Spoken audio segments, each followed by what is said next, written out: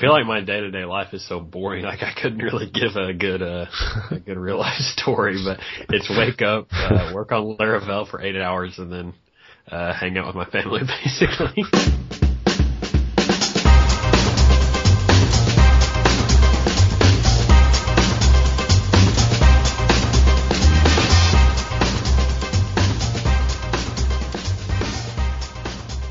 Well, you guys want to start by talking about the pipeline that's kind of new to Laravel 5 coming out?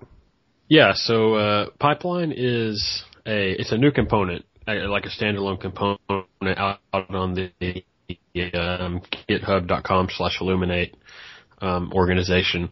But basically pipeline is just the whole Laravel 5 middleware thing where you have a request that passes through layers of middleware and then hits the application. That logic of building that, I call it like an onion, so to speak, those layers of middleware, that used to be like in the routing component, but all pipeline really is pulling that out into its own component so that you can use that for anything, not just middleware, because the thought process behind that ties into some of the Laravel 5 command stuff where sometimes you see people when they do a command bus or something, they want to decorate their command bus with some kind of other functionality. The most used example is like logging or database transactions or something like that. So with pipeline, that's used by the routing class itself to do the middleware stuff that uses the pipeline component, but you can also use the pipeline for anything else you want. And command bus is just one thing you might want to use it for. So you could say, I want to make a pipeline that passes this command through these classes and then dispatches it to the handler or whatever. So it's just a really easy way and a really fluent interface for defining that kind of onion of an object, basically. So Taylor, is this going to like ship built into Laravel 5? You said it's a standalone component. I assume it's still coming with the framework. Yeah, it comes with the framework because the routing component uses it to do all the middleware stuff. So the routing component internally, like if you go into the router class, you'll see where it actually says like send the request through these middleware and then call the appropriate controller. So even if you never use the Laravel 5 command stuff, you're actually still using the pipeline every time a request comes into Laravel because that's what passes the request through all the middleware. So Jeffrey, when Taylor's talking about command stuff and handler stuff, what does that really mean? All right, so when you hear the word command, think of that as some kind of instruction, and it would represent any kind of instruction for the application that you're building. So like the generic one we always use is register user. That would be an instruction. A user wants to register, so your application sends a command, and you might call it register user command or register user or whatever naming convention you want. In its purest form, a command would be just something like a DTO. It just contains data, but it has a good name that signals what your application does. And that's sort of one of the side effects, one of the benefits to this approach is that when you look at the folder structure for your project, it actually describes what your application does. And this is something like, I think it was Uncle Bob. He talks about this a lot. He has a very popular presentation. I think it was called Architecture, the Lost Years or something. Anyways, and basically what he talks about there is, like, if you take any kind of, he was talking about Rails in this case, if you take any kind of Rails application and look at it, no matter what the application does, you don't really get any idea about that when you look at the folder structure. All you see is Rails. So you see models and controllers, but you don't just get any idea of what the application does. So with this approach, your folder structure and the files in it actually give you an indication of what your app does. So anyways, that would be a command. A DTO just contains data. And then using something like a command bus, and like command bus, it's so obvious to me now what it is. But when I was first learning about this stuff, I just didn't get it. Because like the basic idea of a command bus is like, think of it literally like a bus. You give it your command, and the command bus figures out where to send it. So where it will send is usually some kind of like handler class. So this is hard to explain. Yeah, it is kind audio. of tough. When I think of a bus, I think of like a hardware bus where you need data to get from one component to another, and the bus is more like a mechanism through which it travels. So there's been this concept of a service bus, et cetera, out for a little while, but I think it's kind of as a concept, as a term, bus is kind of becoming more popular now because so many people have been talking about commands and stuff lately. Right, exactly. So it may be useful. Go ahead. It may be useful to talk a little bit about why even have commands in Laravel 5. Yeah, that's what I want to know, because, like, let's say I have a simple app. So basically I have forms that need to be stored in the database, and then in the back end I can look at that data and stuff like that. So what I do is I have these controllers and I have these methods. There's get and post. I show the forms with templates, and then I take the data in and I store that data with my models to the database. Now, what are you asking me to change about my Laravel app when I upgrade to Laravel 5? I would say nothing, personally. If we're talking about just, I mean, it sounds like you're describing a basic CRUD app, and in that case, I'd say, like, don't use commands or handlers at all, like, period. Go ahead, Taylor. The thing with commands and handlers in Laravel 5 is, I think it makes more sense if you understand, like, where it's coming from. So with Laravel 4, we have events and queue jobs, right? And with Laravel 5, we moved to this new folder structure to kind of give people a more robust structure out of the box. And there's kind of a few things about it that were still kind of nagging at me. And one of those was, where do you put your queue jobs and where do you put your event handlers and stuff? And so that led to another issue that's bugged me for a while, is event handlers and queue jobs had different ways of accepting arguments. And this doesn't sound like I'm talking about commands now, but it's going to all lead up to commands. And with event listeners, you get just a dynamic list of arguments passed into the handler. So it's event listen, and then you might have, like $user, $invoice, whatever, just listed out into the handler. With queue jobs, you got just a data argument, just a data array. So those were two different signatures, and they felt like they should be more similar. And so I kind of got to thinking it would be cool if we could pass objects into these things instead of basically strings and arrays of data. So that led me to build the event object thing, where you can say event fire new user has registered event or whatever. And then the same thing with queue jobs, where you could pass an object like queue push new create server, like if I'm in a Laravel Forge context. Well, the thing with queue jobs is when you talk about commands and queues, they're very similar. So like Laravel 4 had a synchronous queue driver which immediately executed the job. Well, that's very, very similar to a command bus. Like, it's almost identical, where you push out a job and it's immediately executed by the bus. Or it could be delayed and put on a queue. And so that kind of got me thinking, these are really almost the exact same concept. So what if we could combine this type of command bus that people are using in PHP, and we could also really use it for queues as well. So the commands folder in Laravel is not just for synchronous jobs that you put on a command bus. It's also for your queue jobs, which would be very similar to the queue jobs in Laravel 4, just kind of a new way to write those. So it's possible that you could use that commands folder in Laravel 5 and never be doing anything really with a command bus. Maybe you're only using it for your queue jobs, or the other way around. Maybe you're only using it for commands and no queue jobs, and a mix of both. So it really wasn't a thing where you set out saying, I want to put a command bus in Laravel. It's more like examining some inconsistencies in Laravel's API in terms of the way things are handled across queue jobs and events and all that, and then unifying it to try to make it really cohesive so that it's very intuitive. And the command bus kind of just was a byproduct of that. So that doesn't necessarily clarify to me why I might actually use something like that. So if I have my controller method and I'm sending out the template and getting back the form response and doing all that stuff, when would I want to use commands? What's the point of actually using them? Well, there's really a couple of benefits. One is they're very reusable, and they're disconnected from HTTP as a protocol, whereas controllers are usually pretty tightly coupled to HTTP in terms of the fact that they receive a request. They usually work with input data from the incoming request. And if you have all your logic in that controller, it can be more difficult it might even be impossible to reuse that logic from other places. And it's usually more difficult to test because you have to kind of mock out a whole framework response or request response lifecycle just to test this one functionality. So that if you can encapsulate this task in a command, take, for example, like purchasing a podcast or something, which I use in my screencast. If you can encapsulate it in that command, it's very easy for you to reuse it from any point in your application. And it's also it's easier to test because you can just create a new command and pass in arguments without worrying about HTTP request or calling a controller or any of that. So it's a little bit simpler setup there.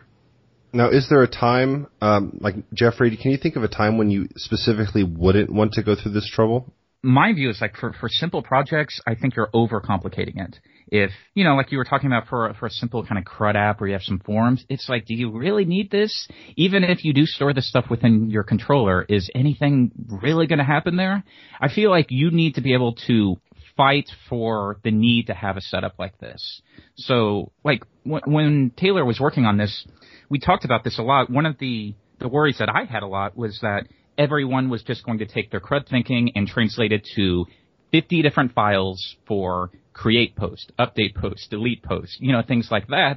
And then before you know it, Laravel, which was so easy to use, people are creating like 100 different files to create a basic blog. So that's always been my concern. You have to be able to fight for why you need to use this approach and why it's preferable to maybe a more simple approach. And it's hard to answer that for people because they have to make up their own mind on how big their project is. Does it warrant being extracted to a command? Does its logic actually warrant being in a handler class? And that's going to be different for everyone. It kind of sounds like, from what you guys are saying, that if you need to execute the same code that you have in a controller method from another part of your application, that might be a good time to abstract that into a command so that you can just execute the command from the controller or from another spot in your app. Right. Yeah, and I think it's important also to remember that you don't necessarily have to say, I'm going to do one or the other exclusively for the same app. Like you could have a lot of actions that maybe you don't have commands for, or maybe you just do something right in the controller, and then maybe you have 5 or 6 actions that are complicated enough to where a command you feel like is benefiting you by. There's quite a bit of things that need to happen. Maybe you need to interact with several other systems, maybe even outside systems, APIs or Stripe, and you need to raise some events. And maybe then you're in the situation where this makes more sense as a command. And it's not like you have to go all in one or the other for one app. Like every app either has to have all commands or all logic wherever else in the controller or whatever. So you can kind of mix and match too. And I actually did that with validation as well on a recent Laravel 5 app where I actually used the form request thing like twice in the whole project, and then the rest of the time I just did like really simple validation of the controller. So you don't have to really put all your eggs in one basket. You can kind of do what makes sense for each particular action. Have you heard, so I've had a couple people come to me and talk about how on podcasts or blogs or IRC I talk about certain patterns or certain ways of doing things that some people tend to feel is maybe a bit much for their use case, which, when we're talking about the command bus or domain events or, any number of these things, I can definitely see that, okay, for a large portion of the industry, this stuff might be, overkill. But at the same time, when things start to get more complex, you got to do something to deal with that complexity, right? But I've had a lot of people come to me and say, I've seen people start to kind of add a lot of extra abstraction and a lot of extra indirection into their applications just because they're starting to get the idea that this is what professional developers are supposed to do, even if the application that they're working on doesn't necessarily warrant that. Have you seen or heard anything like that? Yes. Yeah, it does. Yeah, it does happen. It's a hard topic because I saw this happen before I was even in PHP, where you get excited about new ideas, and you want to apply them, and I don't think it's necessarily a bad thing. And it's usually only really in hindsight that you can see that something was like overcomplicated. You know what I mean? You probably don't see that like while you're building it necessarily because it all feels justified in a way. And also just the basic idea, like, okay, so many of these patterns and ideas came about specifically because people were building very large applications. They hit these hurdles, and then they decided, oh, actually, if we had done this, it would have been a lot better. But all of that is with the assumption that you're building a very, very, very large app. So I think it can be frustrating for people sometimes because these guys work on these patterns and they advertise them on Twitter, but maybe the idea that these are meant for specific use cases doesn't come through well enough. So the person building the application that has only 4,000 lines of code suddenly thinks that unless they're actually using a command bus and they're using all these handlers and all of these abstract ideas, unless they're doing that, they're not actually being professional. They're being hacks. I think there's some ambiguity where what defines small, medium, and large apps. Yeah, right. And that's always, that hasn't been really clearly defined. So I think some things are a little fuzzy there. Like for some people, a small app, you know, if you're a consultant in an enterprise sector, a small app might be 100,000 lines of code. Whereas for, you know, a smaller business, a small app might only be a few thousand lines of code, and a large app might be 15,000 lines of code. You know, so it's a little tough to communicate where you should use commands in complex or large situations, because that size is not very clearly defined. But for commands in particular, it's maybe not as hard as like a whole application architecture in terms of how you want to set things up, because it's obvious when you have a lot going on in your controller, and it's a little bit more objective to determine rather than talking about like whole lines of code count for a whole project. So usually when you get, you know, 4 or 5 things happening in a controller, I think you could benefit from extracting that into a command of some sort. But then I think people think, well, why don't you just extract that to a general service class? And that was kind of what people evangelized a few years ago. What's wrong with just referencing a service? And, you know, so it's hard to explain, like, well, in these situations, maybe that would be appropriate. I think there's plenty of cases where just kind of deferring to a little service class is fine. That's all you need. Yeah. But in other cases, it's really the same thing. Yeah, I think it's the same thing, but the thing I like about commands is that they can go through that pipeline, right, which can be kind of composed to do various things. So I think that the service class, to me, is and I don't mean any service, you know, I don't mean any application service, you know, I think that specifically the kind of thing you would call from your controller to maybe create a member of your app or something like that. I think that for me, I would choose commands any time over that because it's just as easy to build. But then I have the added option of sending it through the pipeline. So if somebody says to me, I need an activity log of everything that a user does, I can just pop a logging command bus onto that pipeline, and I almost get that for free, whereas doing it with a service class would be so much harder. So in this specific case, to me, that is... It's almost like I replaced the use of the service class with the commands. But back to the note about the size of the app, I think that a better metric is not necessarily the size of the app, but more what do these... the number of intentions? Yeah, what do these technologies do for you, and why do you need them, right? So... If you're doing a CRUD app, specifically if you're mapping forms to the database, no matter how complicated those forms are, there's going to be a specific kind of tools that are really good at working with that. But if you're doing something like working for a healthcare company that has a lot of rules about how things are done, if you're working for like insurance companies, that kind of stuff, then you have to kind of use different approaches to kind of keep things maintainable. So to me, I think that we have an obligation not to just see this thing and think, oh, this is probably a good way of doing things. Oh, that sounds really cool. But to actually say objectively, why does this make the app better before we even consider adding it? And if we can't prove to people, you know, beyond a shadow of a doubt that, hey, this makes a lot of sense, then maybe we just don't go forward with it. Yeah, and that's pretty good life advice, really. Yeah, that makes sense. If you are listening and you're interested in the command bus, we had a talk on the Dev Discussions podcast about an hour on the command bus alone, so you might be interested in that. Let's see, guys, what else we got? Do you want to talk a little bit, Taylor, about what package development is like in Laravel 5? Yeah, so this is something that's come up a lot recently with package development, and um, there are some changes in Laravel 5, but they're not too bad. So one difference is config handling in Laravel 5 is much simpler, both at the application level and at the package level. So, and the differences are you don't have a cascading type of file system in your config directory. You just have one level, which is just all your typical configuration files like sessioning and queue and all of that. And then if you want to change one of those for an environment, you just set a normal environment variable using the .env or .env library that we're using from Vance Lucas. So, and then you can override various things. So, and Laravel 5 comes with an example environment file to kind of show you how that works.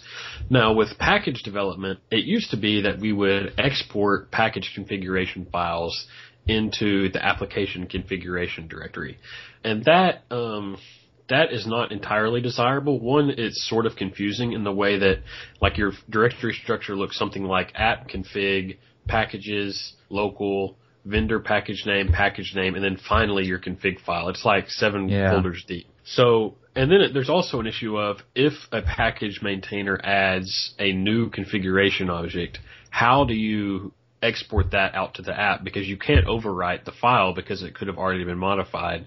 So you're really stuck there. So really all of that needs to be just kind of gutted and streamlined. And in Laravel 5, all you do is just set the configuration right in your package service provider. So you can just call config set or whatever and give it the array of configuration options you have. And then in the developer or in the app, in the end user's app, there is a config service provider where you can just override any options, either entire sets of options or just one individual option or whatever you want to do. And that will override any configuration that was set in the package because that service provider is loaded after, in your service provider array. It's at the end, basically. It's loaded after all the other package service providers. So that's basically how config works. Now, views and translation files work exactly the same way, where they're kind of cascading. And I'm assuming there will be some mechanism to cherry pick views out of a package to override and all that. That's kind of what I'm working on today. But all of that stuff is basically the same. The real difference is the configuration. But really, I think it's going to be simpler at the end of the day. Cool. Do you want to talk a little bit about publishing assets? Yeah, so publishing assets it's not my favorite part of the framework because we have about 4 or 5 commands to do essentially the same thing, and it feels like that could all be much cleaner. And I'm not totally sure what the answer is to that. I'm thinking about that today, but there are several possibilities. So, like, the issue is we have, like, asset publish, view publish, lang publish, migrate publish, all kinds of other publish commands, and it just feels really silly. So I want to come up with some way to either avoid that altogether or maybe just have one published command that's quite a bit smarter than having 6 or 7 commands that do the same thing. But that's all kind of that's really all kind of in the works still. And there are some people that are working at this, like at the PHP level and not really at the framework level. So there's this project called Puli PHP, P-U-L-I, PHP, which is kind of trying to solve this issue of package resources in a framework agnostic way, so that you define like a pulley.json file with paths to your views and even like JavaScript or CSS assets. And then in the application end users root directory, they can define a pulley.json that overrides the paths to those things. So that project is not stable yet, but I would like to see that gain adoption in the Laravel package space when it does go stable, because it's a clean and standardized way to do this across not just Laravel, but other kinds of projects, and I think would be pretty beneficial and would just take kind of the load off of Laravel and having to kind of maintain this package development ecosystem. Yeah, it's kind of tough. I don't actually personally use any packages that have a lot of assets, although configuration files, of course, come into play. Yeah, I don't either. I don't use any packages that have their own views or CSS or any of that. But there's a couple packages out there, like the Laravel debug bar is one that it puts like a little debug bar at the bottom of your browser window or whatever, and it shows you like queries that you've run and log entries and stuff. And of course that exports its own config in JS and maybe even views. So I think that's one of the ones that's kind of more people have been asking me about recently. So yeah. That makes sense. I can see how that can be really useful for just like profiling the number of queries on a page, et cetera, before you launch it, that kind of thing. Right. So on kind of a different note, have you been playing with anything fun lately, Jeffrey? Yeah, what I've been working on the last week or so, I've been doing a lot of Behat work lately, and especially with Laravel 5, like it gets kind of confusing. Like, Sean, you're using Behat, right? Yeah, it's like my favorite thing. I like it so much more in PHP spec even now. Yeah. It's really great. It's hard because, like, people always want to know, do you use Behat or Codeception? And it's like, they're both kind of cool. It just sort of depends on what you're working on and what feels better to you. But anyways, Laravel 5 and Behat is kind of tricky. There's lots of little things where it's like, well, how do I do that?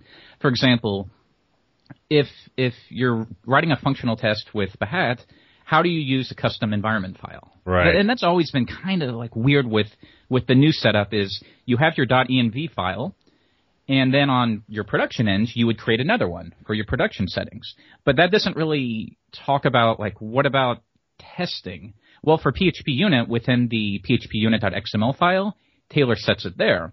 But then what about, like, if you need something special for PHP spec or Codeception or Behat, how are you supposed to hook into that?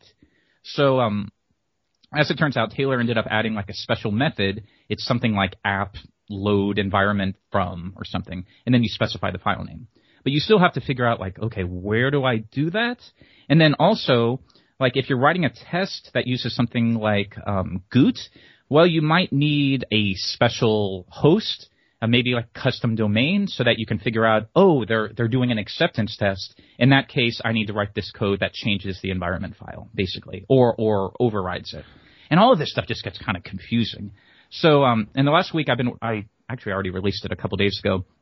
There's a new Behat extension specifically for Laravel. So there's one for Symfony, and now there's one for Laravel. And basically, it just kind of normalizes all of this stuff. So you install it. Go ahead. Wait a minute. You're saying that if I'm doing a web driver test, you have a way to manage the configure or the environment? Anything that would be JavaScript, anything that wouldn't require JavaScript. Oh, so if you're doing a Selenium test, that's different because it's actually going through a real browser, and you'll have to figure that out. But for anything that doesn't require JavaScript, now it's so much easier. You just pull in the extension, and then basically you're all set to go. And even better, it uses the browser kit driver, so it's not using anything like Goot. So it doesn't require any host to even be set up. It just goes directly through the HTTP kernel interface. So the advantage to that is it's so much faster. Right. So you can do your UI tests, and it'll be significantly faster than if you were using one of the other traditional drivers. So that's already out. There's a video on it at Laracast. I think it's called Laravel and Behat or BFFs or something stupid like that. But yeah, like for anyone listening, go have a watch. Like I think you're going to like it. It's so much easier than it was before. So you have all these benefits, like the environment will automatically be set up for you. You'll immediately have access to Laravel within your feature context. There are traits you can pull in. So, for example, if you want to use database transactions for your tests, so like for each scenario, start up a database transaction, and then when the scenario is over, just roll it all back to reset your database environment. You just pull in a trait and you're done. All of that stuff just comes out of the box. So, that's already out. Take a look at it, play around with it. And if people were kind of afraid of Behat before, this might help a little bit. It's not nearly as daunting as some of these tricky things were before. Yeah, I really love Behat, and I wouldn't use any of its competitors, basically, at all now that I've learned it thoroughly. It's really changed the way I've worked with my code. It's just fantastic. Did you decide you didn't like Codeception? I know you used that at one point. What changed? Well, I'm curious. Yeah, at some point in time, I stopped focusing so hard on testing because it kind of clicked, and it was a little bit easier, and I could see it from a better perspective. And at that point in time, I started getting more into business and business communication. So I started focusing more on BDD and making sure that So my goal is to never deliver the wrong product again, which has happened in my past, right? Where I get a list of specs from somebody who, they went through a lot of trouble to try to get these specs from the client, and I code to these specs, and then I deliver the code, and everybody thought that we kind of nailed it, but then the client comes back and says, this is not what we wanted, and it's really frustrating to me. It's a big problem. So I stopped working on the kind of harder skills of programming, started working on the softer skills, and I found that language started to become increasingly important to me, and talking with the business and figuring out things, writing down these tests in really good language. Like when I'm writing my Gherkin tests, they read as if you're describing the company's business model and not their web page. Like I'm not talking about pages or URLs or endpoints or data. And so I'm super obsessed with this right now, and I've seen some really good results from it.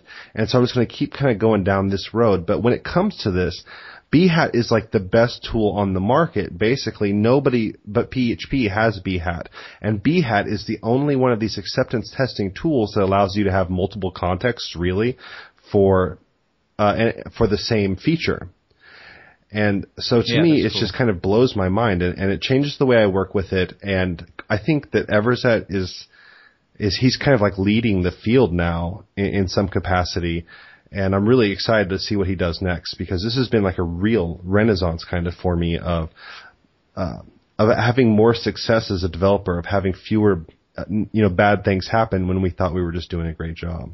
Yeah. The multiple feature context especially is pretty cool. Like for anyone listening who doesn't quite understand what that means, well, like before, sort of the recommended advice was when you write your Gherkin, you just sort of describe, like, when I go to this page and I click on this button, then I expect to be redirected back to the home page because I'm not logged in. Stuff like that.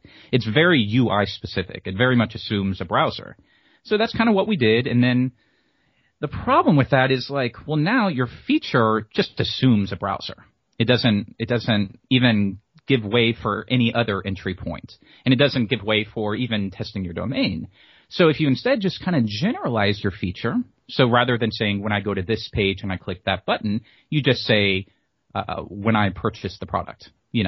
Very general. That's how somebody in your business would actually say it. They would never say when I click on this button. No, they would just say, oh, when I go and I purchase the product, then I expect to get an email, and et cetera, et cetera.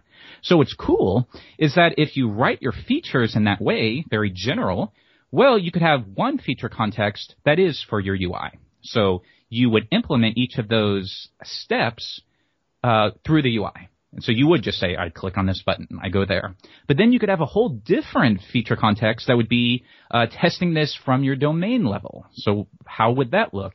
And both feature contexts will execute against the same feature. So you can do some really cool and interesting stuff when you approach it from that way. And at least to my understanding, like, no one else is doing this. I don't even think you can do this in Cucumber. No Ruby tools, no Python tools, and those are the ones that I was looking into. Yeah, it's cool. So, like, I really like seeing that kind of across the board in the PHP community. It always felt like we were behind everyone else. We were, even when we got Composer, that was great, but it was like, oh, well, Ruby and Python, they had this stuff for a long time. We're just now catching up. But now it seems like kind of across the board, PHP is starting to lead the way in some areas, which is pretty exciting, I think. End comment. 10-4. Taylor, what about Laravel going into beta maybe this week? Yeah, that would be nice. Have you made up your mind? I'm just working on documentation. I was kind of trying to decide, like, if I want to release the beta before the documentation is done, or if I want to wait until the documentation is done. But I'm planning on finishing the documentation this week, so either way should be okay to go out this week, I think. Yeah, because especially if you're shooting for the end of the month, like let's just say January 31st, if you wait too much longer, there won't be much time for a beta. Yeah. I mean, I'm not too concerned about, I'm not beta-ing because I'm concerned that there will be bugs, because the Laravel core code base hasn't changed enough to introduce radical bugs, and we already have a lot of unit tests. It's more just, giving people time to look at it and get any kind of like last minute feedback in. But I don't know. I mean, I'm hoping to get it out this week, and that should still allow for a couple weeks of people looking through the docs and suggesting things. And if anything, just like, yeah, this definitely needs to be improved or something, then I think there still should be some time for that. I think that's a great idea. Yeah, I was going to put the beta out sooner, but I didn't know if it would be like kind of lame because you have the beta, but if you don't have updated docs, then I don't know. How do you really look through things? But yeah, I wonder what the standard is for stuff like that. It's almost like you could just release docs. Yeah. And not the beta software at all, even. Just here's how the API works. Any complaints? Yeah, pretty much. People have been so involved with Laravel 5 though for so long. Like, I don't know. I've already gotten so much feedback throughout the past even 4 or 5 months. It's crazy. There are guys who have been updating the framework and folder structure for the last 4 months. Like, I can't imagine it. I like to toy around with this stuff, but I wasn't building anything in Laravel 5 yet. Some of these guys, like, they're building apps, and every 2 days they have to go through the commit list and manually update all the different changes that you made. So there are people that were, like, getting pissed because the views folder changed to templates and then back to views and like, while you were playing around with it. These guys are, like, getting mad. Like, you keep changing it. It's like, well, sorry, it's not even alpha yet. It just comes with the territory. Bleeding edge. That's the bleeding edge for sure. But now, like, from what I hear you saying, at this point, you can kind of dive in. Yeah, people have been diving in, and I'm not really concerned about that anymore because things are, we're pretty much out of time. Even if there was some huge change I wanted to make, not that there is, but there wouldn't be time to do it anyway. So, yeah, this week is mainly documentation and, getting stuff out. And I think it's really solid. Like like I said, there's really nothing that I regret or don't like about, what's come out of Laravel 5. I think it's like a really solid improvement over Laravel 4 in a lot of different ways. I think so too. I think there were some things maybe a couple months ago that could have been questionable, like things that were good, but I can understand somebody not liking this. Even things like the annotations, it's like you either like it or you just decide you don't like it. That's now been ripped out into a third-party package. But then there were other things like, oh, these files are confusing. Do they need to be there in the Laravel structure? All of that stuff has sort of been taken care of now at this point. So it feels really, like now that I'm using it every day, it feels really good. Yeah. Once you get into it, once you start building an app on it, I think you do realize it is quite a bit more streamlined than Laravel 4. I want to just throw a public service announcement in here. If you're going to use like the Laravel 5, pre-release, the beta or whatever, just lock your composer down to a very specific commit, and then you don't have to keep changing. You can set down a specific amount of time, it may be in your week, to upgrade to the newest release, and you don't have to be stuck with some random change you didn't expect it because your composer updated. Also, while I'm thinking of it, Taylor, are you going to bite the bullet and go to 5.5 as a version requirement? Or are you going to stick with 5.4 for now? No, I just left it at 5.4, but, people will have to upgrade to 5.5 in November because of Symfony 3.0 is definitely going to be 5.5. That's already decided and done. So, you'll have, what is that, 10 extra months, I guess, to wait. But, yeah, you will have to upgrade this winter. Yeah, from a Laravel perspective, like, do you have any sort of timetable for 5.1, Laravel 5.1? Do you have it set up? Will that just line up with Symfony exactly? Yeah, I think we'll just do 5.1 still in May because it just gets us back on schedule, even though it will be a smaller time frame from 5.0 to 5.1 than usual. Like, I'd rather just get back on schedule so that we can be May and November again. Yeah, because if you wait till November, like, that's the whole year, basically. Yeah, for sure. Yeah, okay. You heard it here first. Laravel 6 in November. Or next January, once he delays it. No way. I got to do Laracon stuff between Laravel 5 release and 5.1. We'll mainly be taking up with Laracon stuff, I think. So what's it been like organizing a conference yourself? You're just doing it all yourself, right? Not exactly. So like one thing that I tried to figure out off the top was it's really helpful if you can have people on the ground in the city you want to do the conference in. And so two of the cities that I've been looking at were Louisville and Chicago, and right now we're kind of leaning towards Louisville, and the reason for that is Indaitis, who is a big Laravel supporter, is in Louisville and has basically offered to volunteer people to help do some of these things, like scout out venues, scout out catering, actually physically have gone to the venue, taken pictures, sent them to me, and are basically really helping me out a lot. And so that's been very valuable. Now, in terms of making all the decisions and financing it all up front, yeah, that's all me basically, as opposed to last year. Yeah, that's what I was wondering. For finances, do you have to put like a massive down payment up front? Yeah, you have to put thousands of dollars down up front. Yeah, for sure. But the venues are pretty good about, the down payments are not too bad to where it's just prohibitive. And then once you have some ticket revenue coming in, then you can make payments on the rest of the amount and the catering and the t-shirts and lanyards and all the rest of the stuff that goes into it.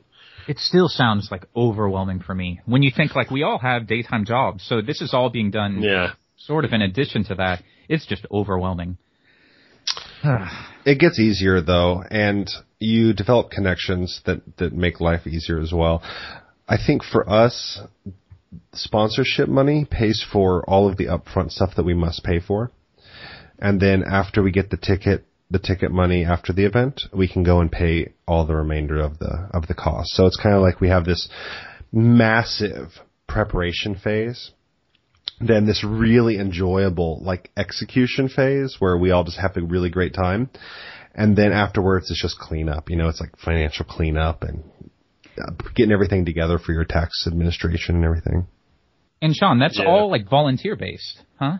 Like when you think about it, it's like, okay, well, you need somebody to design the shirts. You need someone to design the website. You need to build the website. You need to, all of these little things that have to get done. You need somebody to handle all of the videos after the show.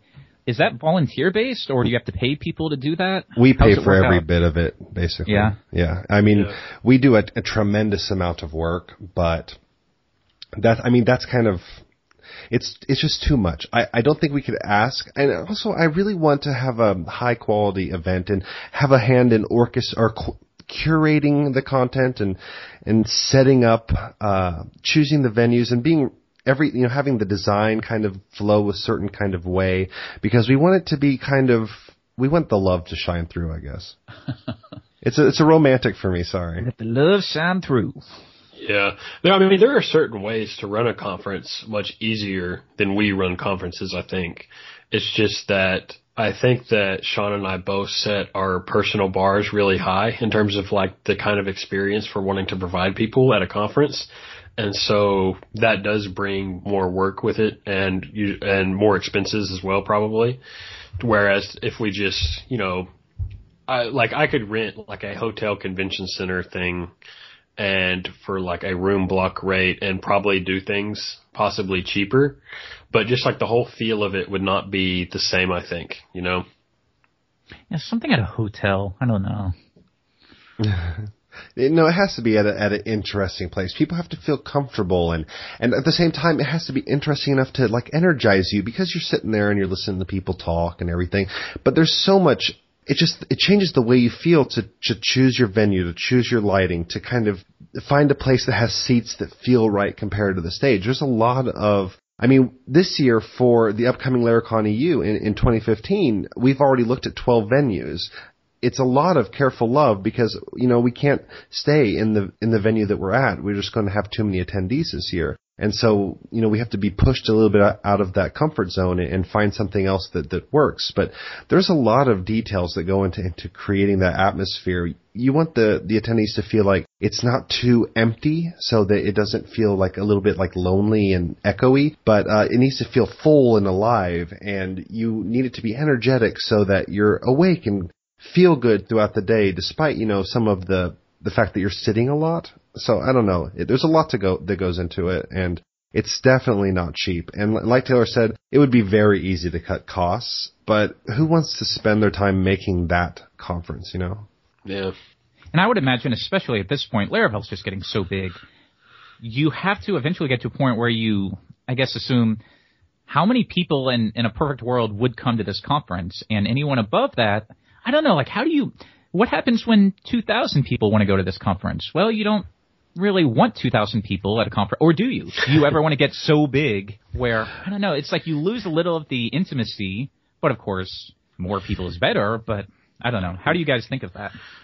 Could do a conference year-round. Multiple conferences year-round, I guess. I think that's a good point. You could have more conferences more often, and we've toyed with different ideas about having, smaller, much smaller Laracons a couple times a year in different cities like London, somewhere in Italy, that kind of thing.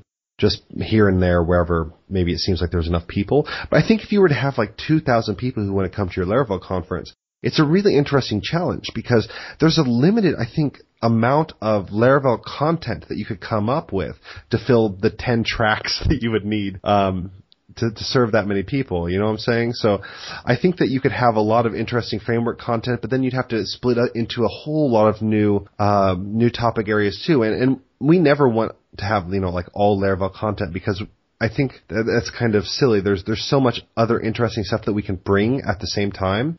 But I don't know. I think at 2,000 people, it becomes a completely different game, and you have to start thinking in new ways. Yeah. The venue we're looking at this year for Laracon in Louisville has a maximum capacity of 600, which is, a couple times bigger than either the U.S. or the EU conference venues have been in the past. So I'm interested to see, what the ceiling is in terms of how many tickets we sell this year. Yeah, it'll be exciting, especially compared to the very first one where we were all in that small building. I think there was maybe 60 people or 70. I don't remember how many, but it was so small back then, and it just wasn't that long ago compared to today. I know, yeah. It wasn't very long ago at all. Yeah, it was a good start, though. It was smart to start at that size. If we feel very confident in the guest aspect of the podcast, we could do like a little closing thing, like thanks for listening. Next week, we may have a surprise guest, or we're working on surprise guests, or send us suggestions for surprise guests, or something like that. Yeah, is that still a thing? Are we going to do that? I'd really like to do that, but I reached out to Graham Campbell, and he was kind of like, I don't know, not too amused by me, and he's like, well, I'm really busy. Yeah. He doesn't do public appearances like that. Oh, that's... I just got the feeling that I was like, being like rejected, like I went and asked Mick Jagger or something to be on the podcast, and he was like, "Yeah." People are weird about podcasts. It's like it either doesn't, you don't mind it, or it's terrifying. I've talked to a lot of people; it's completely terrifying to them, even being on a podcast, let alone speaking on stage. It's just a personality thing. It's also possible he just doesn't like me very much because he manages like this old package I used to do, and so maybe he's a little bit frustrated at how that worked out. He actually manages a number of packages. So many. He works on Factory Muffin. That it was originally made by this guy, Zyzako. Zyzako. You guys know that guy? Yeah.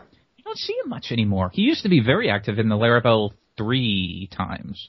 And he was very active. He did a lot of Rails and PHP stuff, so they always have sort of interesting approaches. But anyways, I haven't heard from him in a long time, and now Graham is taking over that. He's too busy fixing... converting Laravel to PSR2 to bother with podcasts. Is that a thing? Happen? The pull request is out there, yeah. It's funny, if you look at the pull request, like the page can't even load. GitHub it freezes up your Chrome. Yeah. Because, I think he has like 50,000 changes or something like that. It's ridiculous. Mm-hmm. That's funny. Yeah. Well, but do you think it's going to happen, Taylor? I don't know. Like every time it needs rebasing, like every 5 minutes because of new stuff coming in. I'm not opposed to it happening, and it's actually really easy to recreate the pull request because, we just run the converter. It only takes like a few minutes or whatever. But, I'm not opposed to it happening. The one issue it does present is basically like any merge we have to do from 4.0 to 5.0 in the future is basically just forget about it. Like we'll just have to do it by hand more or less, just copy stuff over because it's going to be like a nightmare of merge conflicts. Yeah, but maybe it's now or in the future. It's now or never. This is definitely the most opportune time yet to do it. We just have to pick like that right moment, like in the next couple of weeks, if we're going to do it, to do it. And then it is sad sometimes, like the discussion on the whole discussion on GitHub related to whether Laravel updates to PSR2. There's like hundreds of comments. There's not that many comments on the really important stuff in Laravel, but this kind of stupid thing like, do we put it on this line or that line? There's hundreds of people engaged in that, but we don't care about any of this other stuff. I literally have not even read a single comment in that whole thread. I think it makes a lot of sense to want to conform to a standard. I mean, I don't conform to that standard, but at the same time, I think that it makes sense that as many large systems, large libraries and frameworks try to conform to it as possible. That to me, if nothing else, it makes our life easier in the sense that when a pull request comes in that doesn't conform to the standard, we just say this isn't PSR2, and there's no other need for explanation. That is helpful, basically. It does save some time to be able to do that. Especially things as simple as, like, most people use PHP Storm or Sublime these days, but especially in PHP Storm, there's an auto-formatting setting specifically for PSR2. So, like, I've switched over. You hit one keystroke, and you don't even have to look at your file. It's just perfectly formatted for a Laravel PR. So, like, I think there's advantages. I don't care that much about it. Go ahead. There's also PSR5, which is the doc block specification, which, I mean, that would create another PSR2-like scenario to where every file would have to be changed. So I think Graham has tried to work that in, even though that PSR is not finalized and could change, which would create another one of these like nightmare scenarios. And I'm not sure if I would even give in on that one seriously, but I think he's going to try to PSR5 yet. Yeah, I think he's going to try to do it. Is there anything special about it? I honestly haven't really looked at it either, so I don't know. But I just know that it's in the process and is coming. Mm. I honestly really just use doc blocks for PHP Storm's sake. So, yeah. Well, I think that we're probably at time now. So, done. Dropped. Thanks so much for talking with me, guys. Though, and okay, bye. That's just how we're going to end now. We're going to stop that conversation. We cut everything if it says okay, bye, and then it drops. Okay, bye.